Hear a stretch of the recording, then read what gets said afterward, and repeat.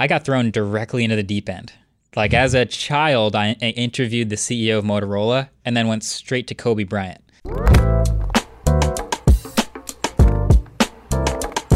So the first thing we wanted to ask you is around the fact that we've heard you say multiple times that you say no to 99.9999% of things that come through your inbox. Mm-hmm. We're curious. This is the first time that we're speaking in person. Why say yes to do this? Well, okay. Long-time listener, first time speaking to you guys. I've watched your videos for a while. I've watched the show. I see the podcast. Of course, I'd like to talk with you guys. Of course, I know this is going to be a fun chat. So of course I said yes.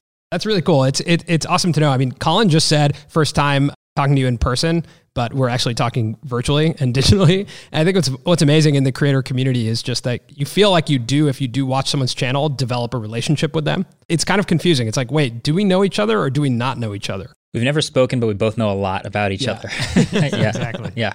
Cool. Well, yeah, it seems like you're also, we both listened to you on SuperSAF. We reached out to you because of that article in The Verge. Seems like you have a lot going on right now. Just curious, like what is happening in the world of MKBHD? What are your, what does it look like right now? Like, are you on a bit of a press tour? Is this MKBHD 2.0? No, it's funny though. Anytime it seems like I'll do something online and then there will be like a ripple effect of equal opportunities where I'll do a podcast and then everyone with a podcast goes, we should have him on a podcast. So I tend to do a lot of podcasts in a row and it's fun because I like podcasts.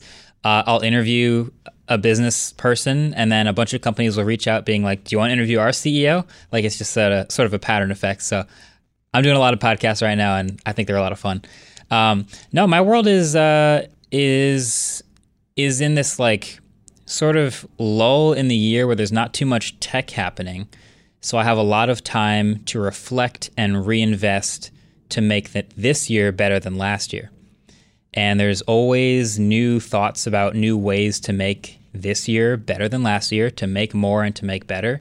And I think this has been one of the most interesting versions of that reinvestment. So it's been fun. Obviously, the world of MKBHD has grown into a bigger media property than when this all first started. So we do want to just rewind for a second. And I was watching some of the videos of you uploading, your golf swing as some of your first pieces of content on YouTube. And I was just curious at that time when you were uploading your golf swing, looking for feedback. Were you watching YouTube at that time? Were you inspired by other creators, or were you just looking at it as a platform to upload your golf swing?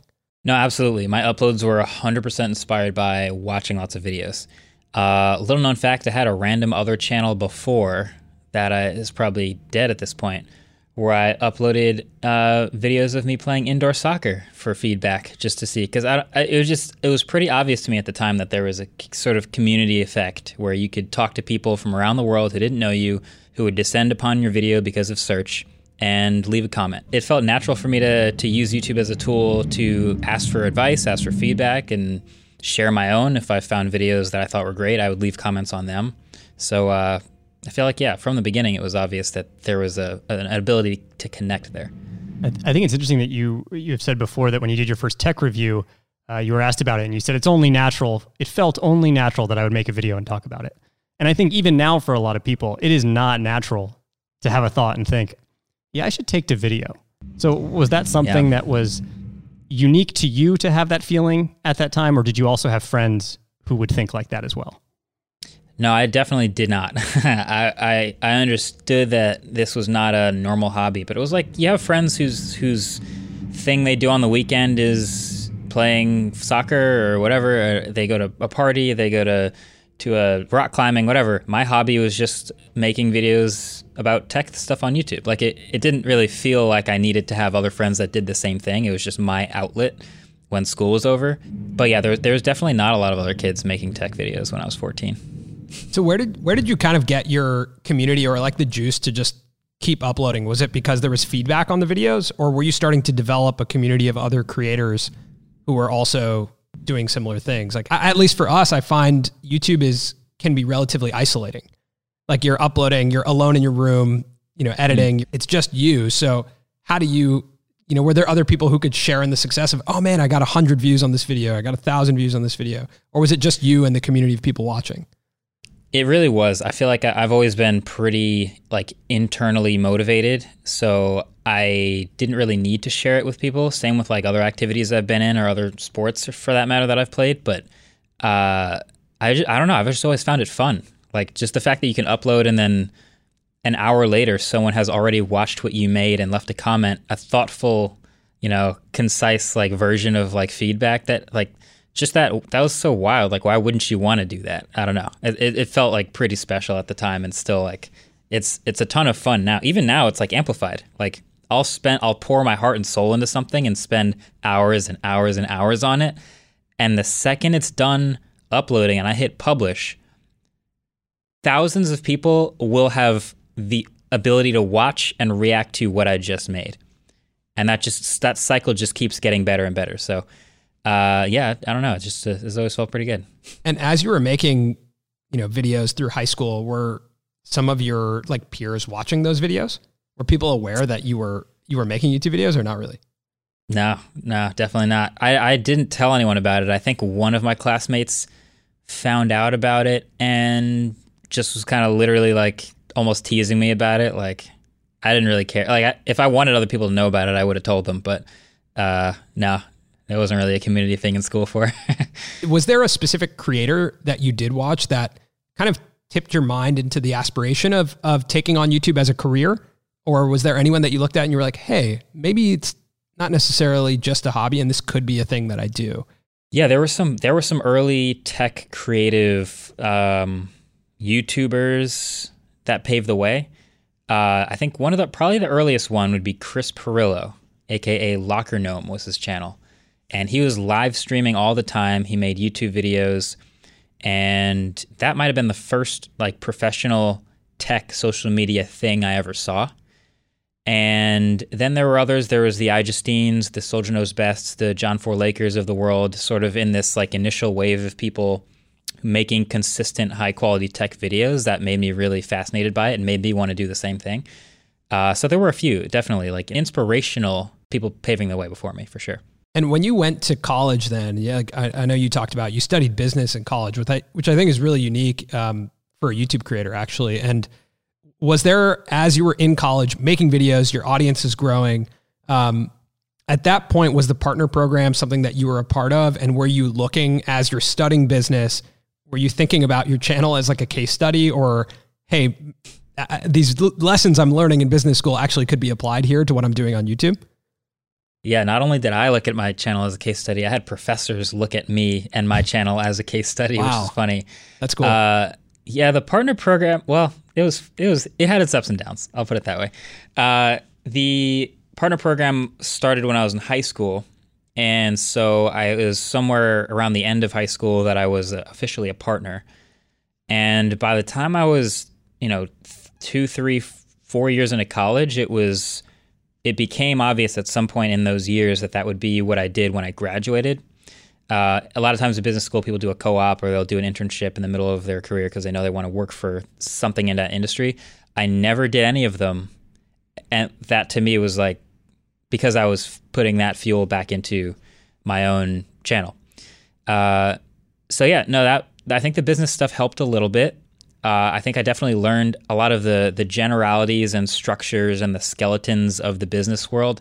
But like I said, it wasn't a job when we started. So there's not a whole bunch of, there wasn't like a social media class or a YouTube class or anything like that. That was still. But did professors take it seriously? Like, were they looking at you and saying, hey, you should keep doing that? Like, were they supportive of you becoming a creator? Or? And I'd love to know about that case study. That sounds fascinating to me. I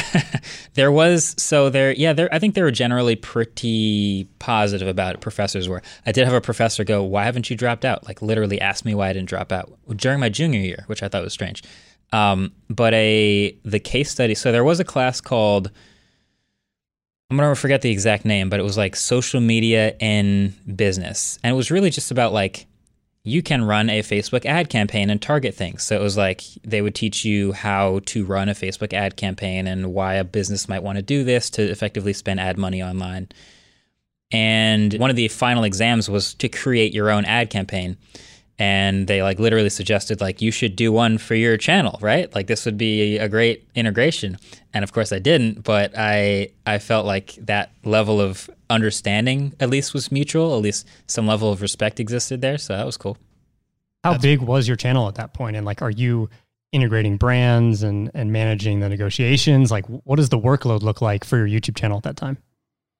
It is, I put as much time into it as I possibly can, but I think at that point it was somewhere 1 to 2 million subscribers. And I was just barely beginning to work with brands. I think it was really just the numbers at that point that they were curious about. Because anytime you see a student running a business with a Facebook presence, they're like, oh, it's perfect. You plug this into your final exam and you'll have a great time with it. So I get why they were thinking that way. And did you have people in college, similar question to high school, who were watching your channel and who were aware of you? Were like, hey, wait, aren't you the MKBHD guy? Yeah, definitely more in college. Definitely more. But it kind of became like people have jobs that you know about, but you see them in an activity. Like I'd have teammates on the Ultimate team, and everybody has their own major and their own hobbies outside of the team. And so it was kind of like appropriately treated as one of those weird, quirky hobbies a teammate has, which is cool. I liked that. But yeah, we'd make jokes about it, and that was fine. It never really got to be any like significant part of my college experience, but I think it's probably better that way. So as you get out of college and you're really looking at taking this full time, and you do take it full time, did you take a step back and think, all right, this is how I want to build this brand? Or did you just think, all right, let me just keep going video after video after video? Yeah, it for the most part, it's just been, I want to make more videos and better videos. And the side effect was that the brand was growing and that the business was growing. And to me, it was like, oh, great. That means I can put more back into the videos, and I can continue making better videos, and I can get gear I couldn't have before, and I can start to shoot in a space that's dedicated for the videos. All this stuff was really enabling, but the driver at that time had always definitely been more better.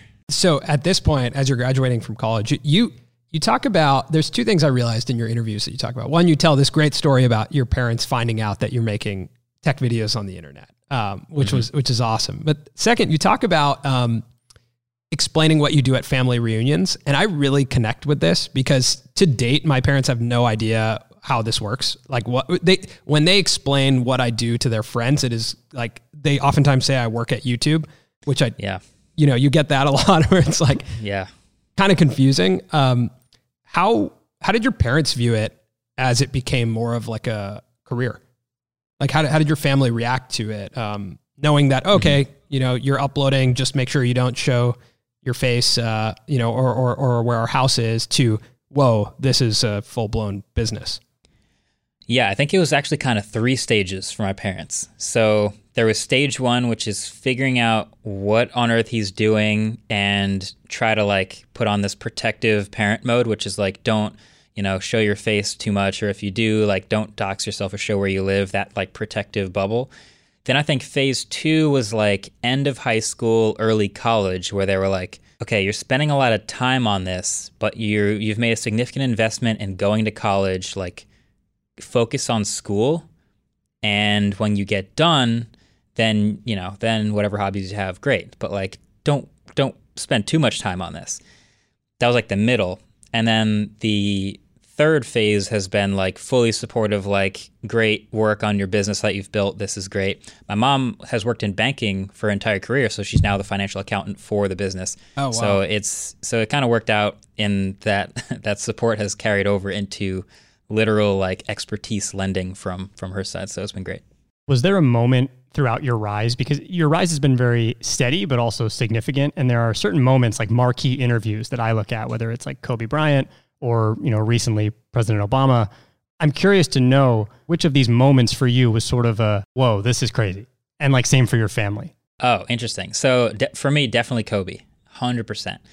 That's the most nervous I've ever been to interview anyone, probably the most nervous I've ever been. So the first time my contact Nike ever reached out, he's like, would you like to interview Kobe? We've got his new shoes coming out. It's in the middle of his farewell tour season.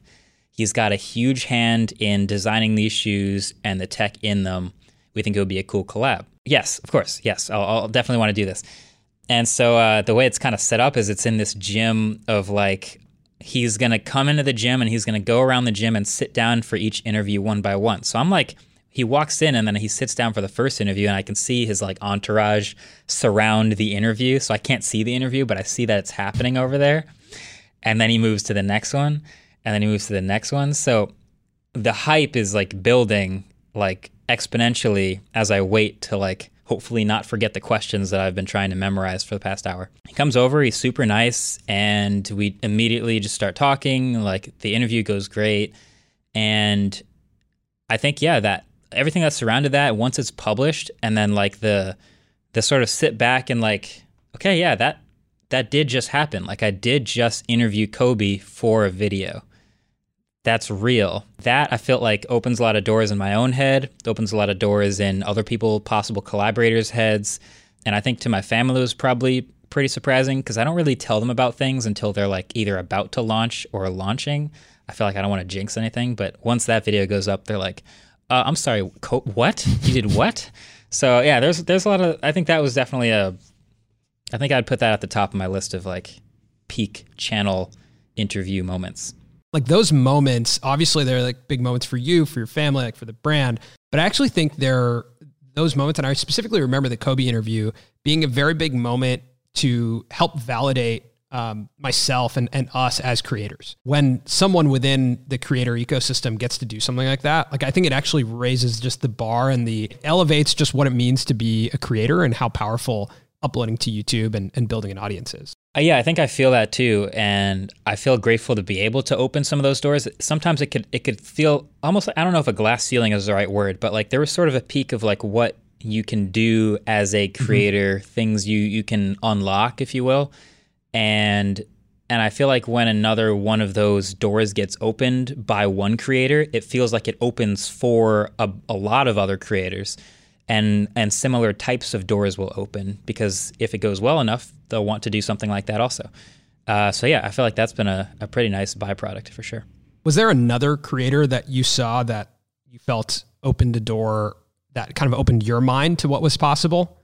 Like I would say for us, you know, obviously watching Casey turn his everyday life into engaging content unlocked this world in my head. I went to film school and understanding like, hey, here's this guy who's turning his everyday life into movies, was this like incredible moment of empowerment for me as a creator. So I'm just curious, was there like the Marquez Brownlee Kobe Bryant interview? Was there a video like that for you?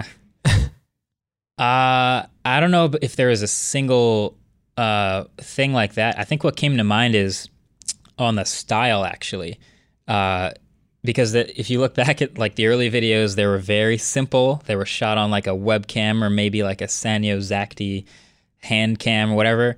Watching, especially so John Morris in TLD Today, another tech creator, was one of the first to start doing videos on DSLRs and like to start really playing with cinematography in videos, sliders, moving shots and things like that. And that was one of the earliest moments where I was like, oh wait, I kind of love cameras. Why don't I just go all out with like the production and the gear too? And that turned out to be a ton of fun. So I want to give like him a shout out for that because like tech videos didn't look like the way they do now before that early moment of us sort of starting to experiment with that. So I think now the production ceiling is much higher. Yeah, definitely. What about creators in the current moment? Are there certain people on the platform that you look at and the way that they treat their business and the way that maybe they're pioneering what it means to be a creator? Are there creators like that you're watching, you're taking notes from? Yeah, I think Mr. Beast is sort of the obvious answer right now, just as far as business ventures. We've talked a lot about this, but just like how to focus a team on building something that you're building. Get everybody on the same page and building towards the same thing. So I think that would be the obvious answer is like, how can you not respect like not only the depth of like the videos that he makes and how far he goes to make each video, but to see the process a little bit behind the scenes. I feel like even David Dobrik, a little bit of the same thing, where you see him at an event and he'll have his camera and it'll be this, I remember this pretty specifically, saw him at the Cybertruck event and he was just kind of hanging out and the Cybertruck goes on stage and it's just this crazy thing. And I'm there to make an entire video about the Cybertruck. And I remember like watching his vlog like a couple days later, whenever the next one was, and there wasn't a single second of footage from that because it just wasn't good enough. Yeah. And like to me, that level of dedication to, you know, that craft, which is like collecting all the best moments, was inspiring too. So I'll toss some love to Dobrik and Mr. Beast. So you've described being a YouTuber as being an octopus where you have 8 different arms that all represent different parts of the business. At what point do you chop off one of your octopus arms and hand it to someone else? Like, when did that happen? Yeah, I've always had the idea. I think back in, maybe when I was in college, you know, there's people telling you, hire an editor, hire an editor, hire an editor. That was like the thing to do, hire an editor.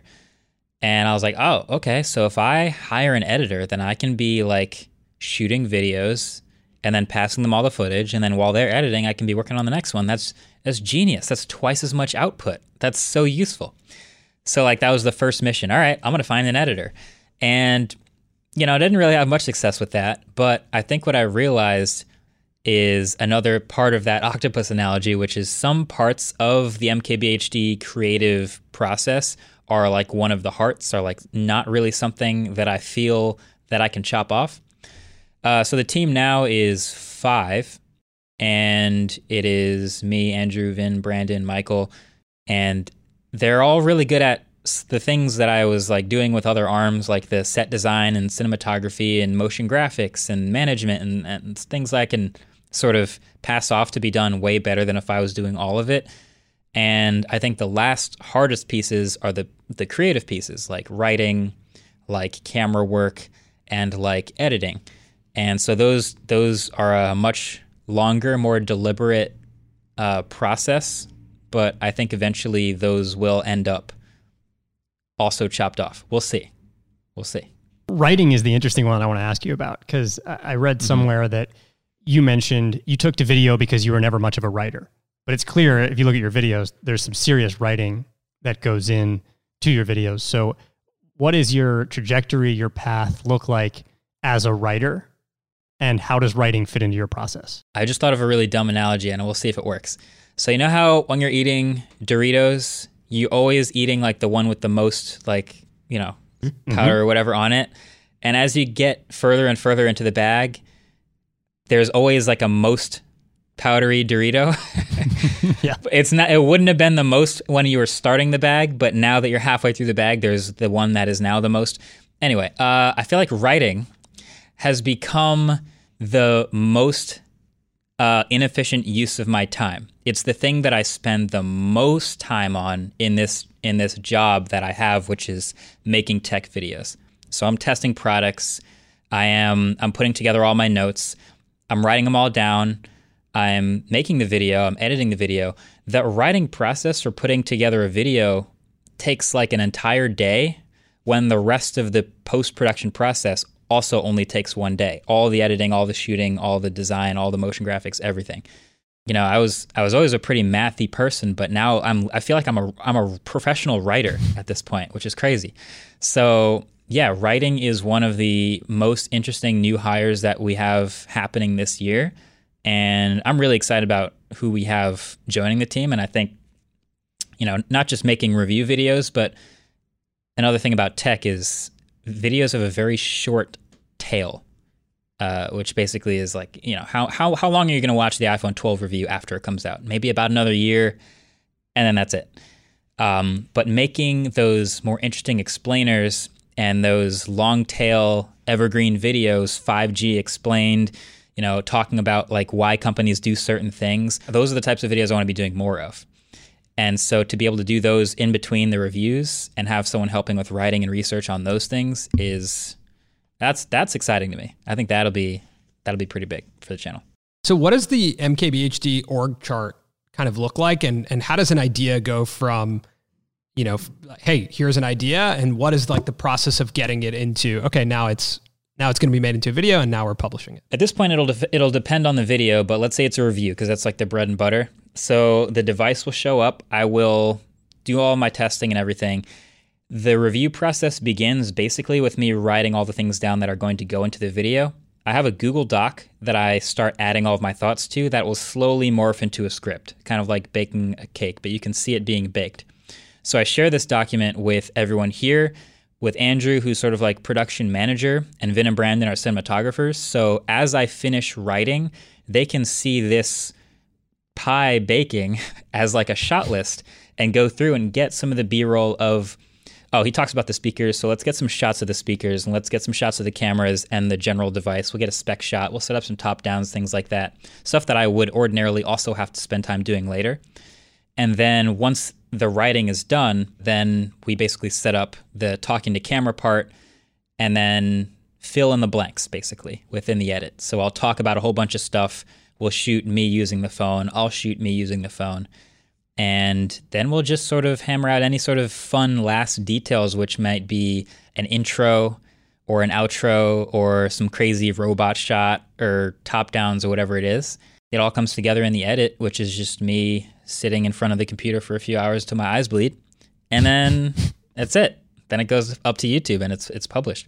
Do you feel like you sitting there editing until your eyes bleed is essential? Like, is that an irreplaceable component of the process? Up till this point, it has felt like it, but I know deep down that it's not.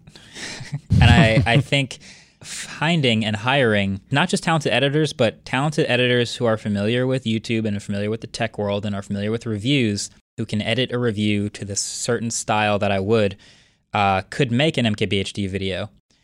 I just think I want to make MKBHD videos. Does that make sense? I feel like the little things that I find in the edit that I can like twist or like bend a little bit to make a video work the way I want really happens in those critical couple hours where I'm like obsessing over the edit.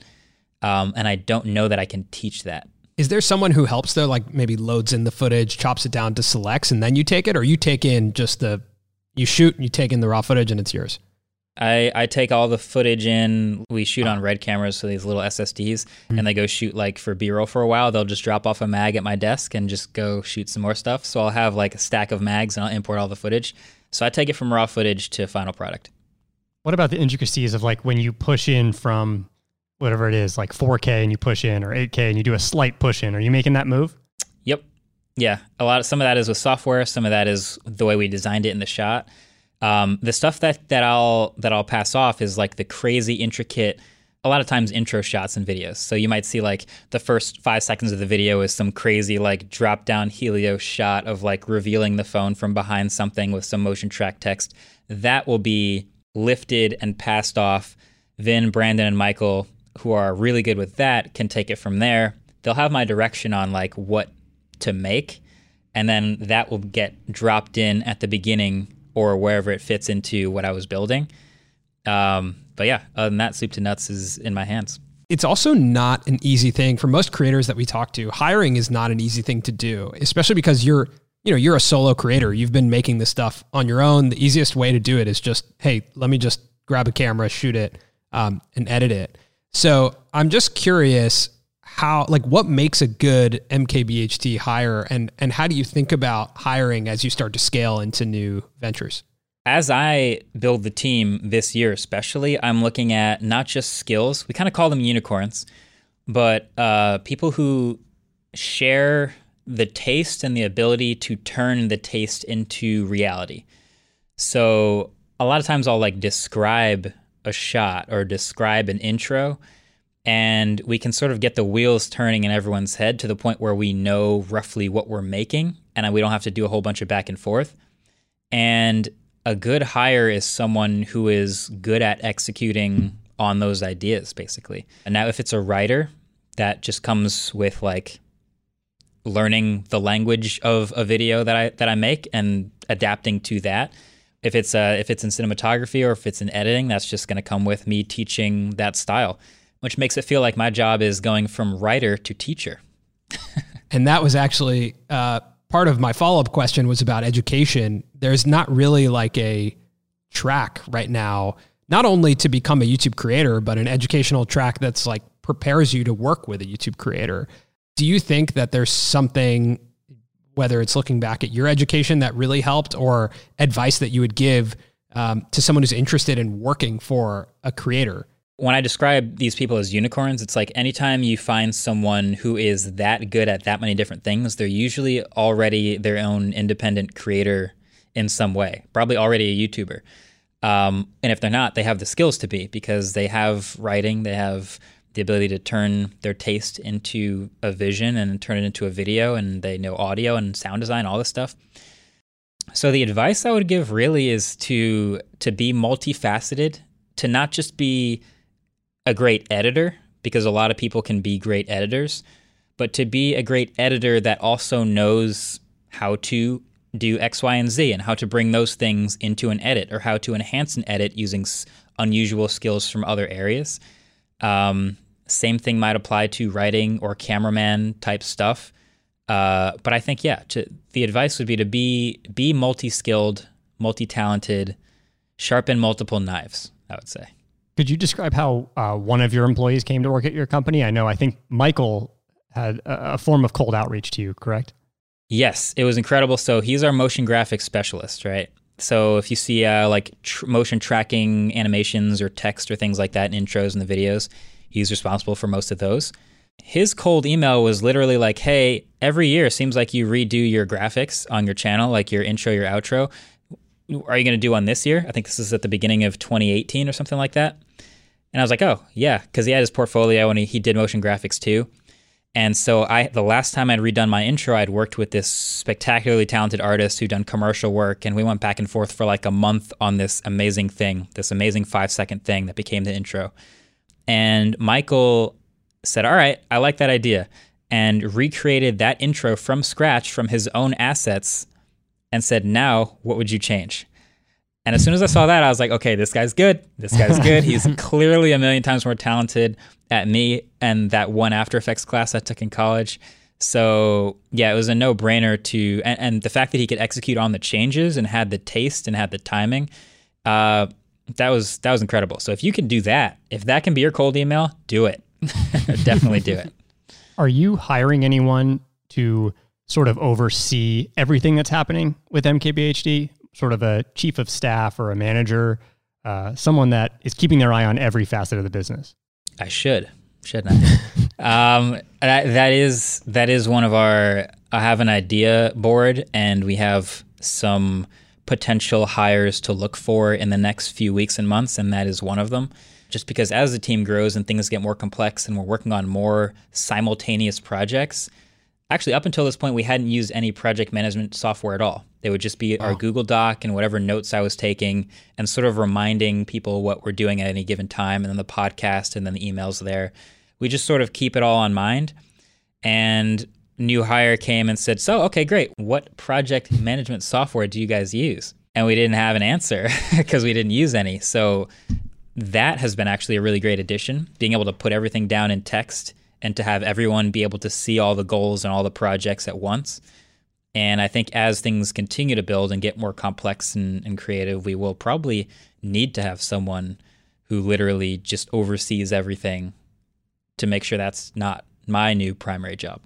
Yeah, I have this interesting visual when I think about creators, and even our experience. We built a few different businesses on YouTube, and typically as the creators, when you think about hiring, you're thinking, okay, let me hire people to support what I'm doing. And then you kind of remain at the top of the organization. Everything flows up to you. But in this next iteration of where we're headed, what we've started to look at is actually, I think we're in the center of the organization, and we actually could hire above us, meaning people who are there to oversee the overarching org and everything that's happening. They still work for us, but they're actually operating at a more, managerial or C-level perspective, taking a look at the business as a whole. And that's a new way of thinking that we've adopted recently, and something that I think requires a little bit of letting go of certain elements of the business, especially, if you want to really lean into the creative side of it, letting go a little bit on the business side. And so I know that I want to hear from you about the business side of MKBHD, and I know that you still do negotiate some of your deals, and I'm curious about how much of your time goes into that side. Yeah, that is a lot of my time. So a couple things there. One is I think in a dream world, if I can cut off all the right arms, my primary job will be content strategy. Right. And because that's what I think I can contribute to this org in the tech world on YouTube, basically. I'm still reviewing, I'm still using things, I'm still trying to figure out what's good and what's not, but that I think will be the primary time thing.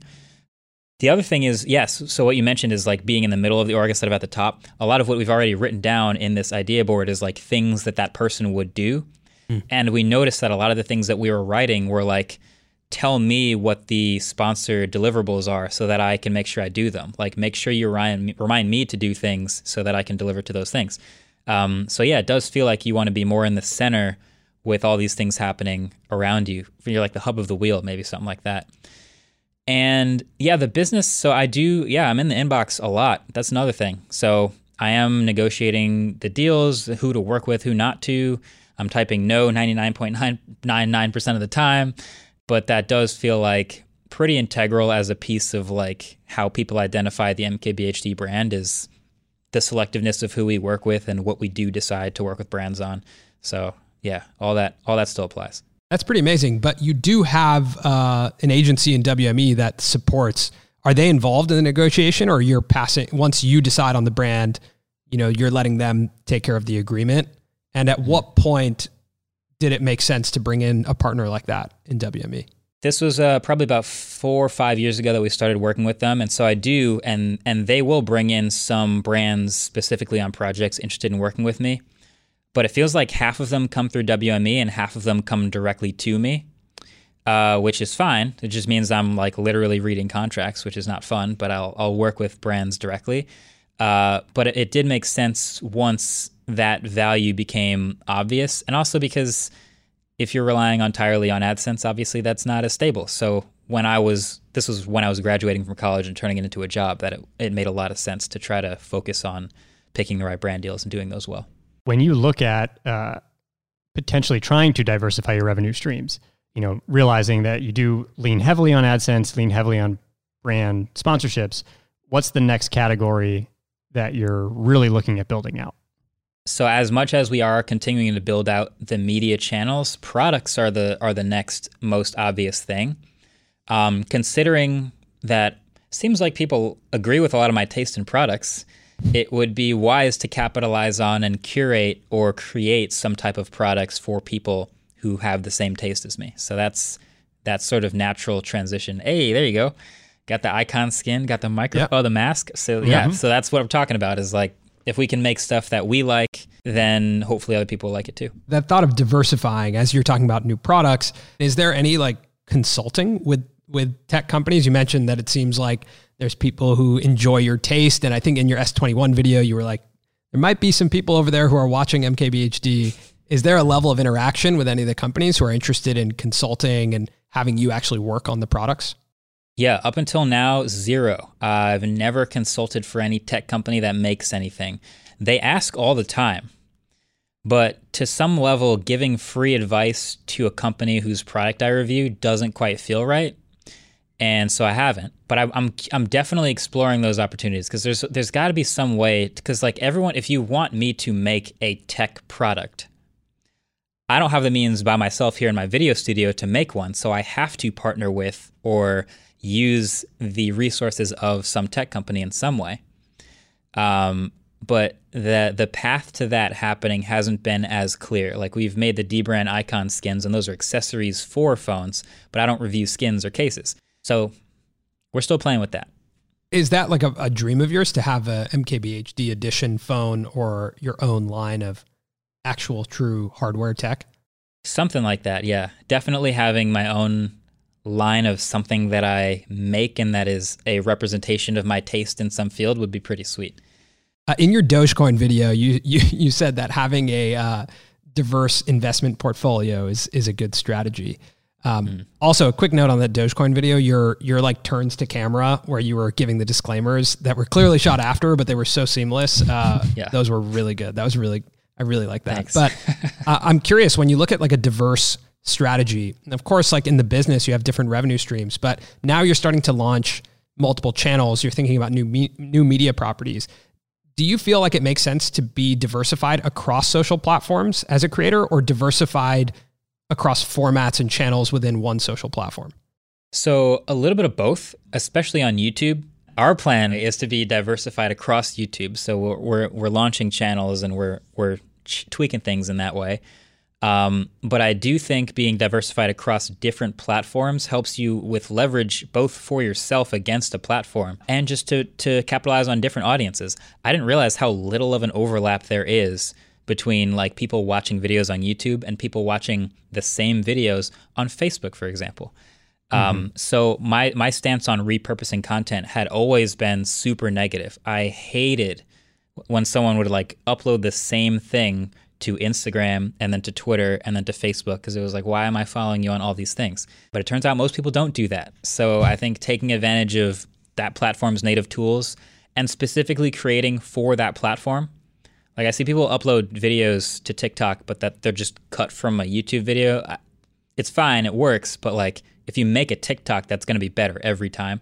So I think taking advantage of the platform natively is the best way to go about that, but you should diversify across platforms for sure. For us, it was actually really surprising to hear that I think around 40 or 35% of your revenue comes from AdSense. And I think that's so amazing that YouTube can actually pay out creators in that style. You mentioned that there's a big chunk, around 50 to 60% on brand deals. Is that right? Yeah, something like that. Probably 60. Yeah. And then a bit on merch. I'm curious, I know you've referred like almost over 400 Teslas. Is there like an affiliate program that is affiliate marketing at all a part of what you do? Referrals? How does that play into your business? Yes, there's a little bit of affiliate. So like Amazon and B&H are the two main ones because there's so much tech products. Pretty much anything I talk about or review, you can find on one of those two sites. So we do have an Amazon affiliate program and a B&H affiliate program. Those still, though, I mean, they're great that they exist and we definitely use them, but they are right on the same level as merch, basically, where like if we cut that arm off right now, we might not even remember to turn it back on. But again, if we did want to specifically focus on it, we could turn that into its own business, its own revenue stream to some significance. There was a Tesla referral program, by the way, and that did go pretty well until they killed it. Oh, so that doesn't exist anymore? Not anymore. I mean, you still can get. So there was a very robust program where you eventually got a free Tesla Roadster. I think they'll just give the referrer like 1,000 supercharging miles now or something like that, which is good. Yeah, that's cool. I mean, you're also one of the few people that Elon follows on Twitter. Is that right? It's true. Yeah. That's pretty crazy. Yeah, I try not to abuse that. I try not to. I have been known to DM once in a while, but I don't feel like. I don't want to waste his time, He's sending stuff to Mars. Like, I don't want to do you, man. Yeah. Do you? Well, Mr. Beast is also sending stuff to Mars. So I guess the thing to do. I don't know. Who's not sending stuff to Mars now, Fair. I'm curious, as you look at this year, considering you have interviewed people like Elon Musk, President Obama, what are some like bucket list interviews you'd love to get for your channel and for your community? I watch a lot of sports, and so a lot of mine are athletes. And here's the thing about that list of people I've interviewed is I got thrown directly into the deep end. Like as a child, I interviewed the CEO of Motorola and then went straight to Kobe Bryant. Like there's no warm up, there's no refining your skills before getting these like incredible videos. And so it's kind of felt like, oh wow, the point of this series is to interview high profile people. But really the point of the series was to interview people and talk to people who have an interesting perspective on tech, who might not look at tech the same way as you or me, whether that's someone who's a CEO of a company, because they have to have, by definition, like a 5 to 10 year vision of the future, which, can we talk about that? Or if it's an athlete who uses tech to make a better sports product, like that's cool too. So I think for me, a lot of these interview people are like the LeBrons of the world, like people who have an impact in more than just their own sport and who have their foot in tech in some way. I always just find that so interesting. I mean, athletes don't really get much time to keep up on the tech world. So a lot of times the conversation is just like about literal performance of apparel, which is a very small piece of tech. But I think it's fun anyway. I think those are like, yeah, LeBron would be a pretty fun interview, obviously. So what does this like version 2.0 of MKBHD look like now that you go into multiple YouTube channels? Like what can we expect in this next iteration of MKBHD? And if you want to tell us what the secret channel is, we can do that here and now. So here's what I'll tell you. It's like you see the MKBHD channel, that is Marquez and Marquez's opinions crafted by many hands in order to present it as well as possible.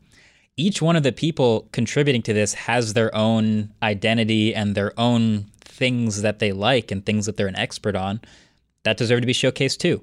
So that's something we think about a lot. That's something we're working on a channel for.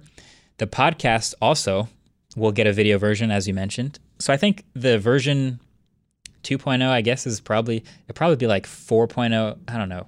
I sort of divided in phases in my head, but the new version of MKBHD I'm building is like one with a lot more visible moving parts. If you can imagine a transparent machine where you can see the gears turning, like it's very impressive, the final product and what the machine is doing, but you'll be able to look inside and see what the machine's doing while it's doing the thing, which I think is pretty fun. Does the weight of the publish button get heavier? When you think about from where you started, where you're just taking a bunch of shots, it's just like video after video after video, especially in 2009, 2010, when you're growing. Now it's a different experience to actually press publish. And even today, like, does it get heavier for you, or do you have a sense of comfort now because you're in the flow of how you do things? Yeah, it's funny. When I started, it was just kind of like publishing and then not really expecting too much and then just moving on to making the next thing because that was what was fun. But after a certain point, you guys probably felt this too, is you get to a place where you've finished your video, you have the file, you know the whole thing like the back of your hand, and you're already anticipating what the response or the reaction is going to be, what you think people will like about it, what you think people will comment on, what things you added, whether they'll catch them or not. And so when you describe the weight of the publish button, it feels like there's a little extra of like, I did all my research, I talked about everything I wanted to, I think I'm pretty thorough, but I'm never quite sure exactly how people are going to react to each little thing. So that keeps it fun, but I definitely think you're right. There's an added weight to publishing something new. I have one more question that we talked about. It was something that we talked about quite a bit last year, and we were both really impressed with the video that you put out during kind of the heightened racial tensions in the U.S. And we sat together and we're finding it so hard to find the words. But as your platform continues to grow, do you feel a level of responsibility, or how do you, I guess, interact with big moments in the country like that with the type of platform that you have? Yeah, I think what I've found is I have my own philosophy on celebrity, as weird as that word is, which is I only try to admire someone for the thing that they are like good at, the reason that they're who they are. For Tiger Woods, it's like greatest golf athlete I've ever seen. I look up to him for that and his work ethic and the talent in golf. And that's it. And so when people like see other headlines about Tiger or other stories about Tiger, I don't really care. Like, he's still Tiger the golfer. And I apply that across everything, across like Elon Musk, the entrepreneur and business person, across like Jeff Bezos, the Amazon inventor, basically all these things. But I've realized over time that that's not how most people look at it. And so with any form of a platform that you have, you are automatically inherit this responsibility and this spotlight on like everything else you do. And so if there are other issues that you feel strongly about or other things that you have thoughts on and you share them, they will inherit part of the platform of like the original thing you do. So for me, it was like I do these tech videos, and in theory, in my own world, the only thing anyone cares about in Marquez land is what should I buy next in tech. But this is a time where so many other issues were weighing on me and speaking to me that I felt like, because I understand that the spotlight is going to be on other things, I have things to say about that. I might as well use it too. And I think there's other examples of people doing a great job with it. I think LeBron is another great example of like, whatever you think about him as a basketball player, he's obviously incredible, but his off the court presence and ability to create change and speaking out on issues that matter is super admirable. So if I can learn from anyone in that, I think that would be something to take in mind. Yeah, that's really great, man. I mean, honestly, like I think like we mentioned about the interviews, you've done a lot in the creator community to continue opening new doors for all of us. And I really do think that your video last year was just so well articulated and something that we sent around to everyone that works here at our company. So love all the videos you put out, but that one particularly, I think really hit home for us and was awesome. Thank you. So yeah. Are you at all nostalgic now? I think it's so unique that you've been on the platform so long before it could even be a career, when it really had to be a hobby. So much of it is documented from when you were such a young kid. Like, do you ever go back and watch those videos? I know Samir and I, like, having also been on YouTube for 10 years, I don't think we go back and watch our old videos anymore, but we're definitely nostalgic at times for like the rise and the journey and where it's gone. A little tiny piece of me is like, I don't watch old videos, but I do like remember very clearly like that space on the internet where it's kind of like everything that happened felt almost like an accident. Instead, like when you see now, like creators blowing up and creators starting new channels and getting a lot of traction, everything seems very deliberate and contrived and on purpose.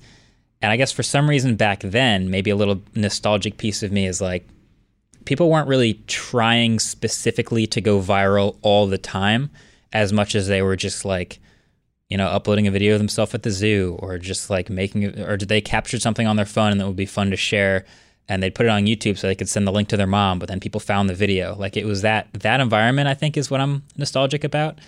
But I don't watch my old videos. Yeah, it's we definitely don't watch our old videos. Try to steer clear of them at this point. Well, really appreciate you coming on the show. Really appreciate you talking and you know, what we talked about education. We feel like these conversations can offer a lot of, you know, lessons in just the observation of how other creators are growing their businesses. And as this becomes more and more of a viable career, I think turning to conversations like this, and probably for you looking back on this a couple of years down the line when MKBHD Enterprises, as I'll call it, is a bigger company with even more employees, it'll be interesting to see where you were at this time. I won't look back at old videos, but I'll look back at old places that we were as a business, and I'll probably feel pretty good. So that's exciting. Thanks, Marquez.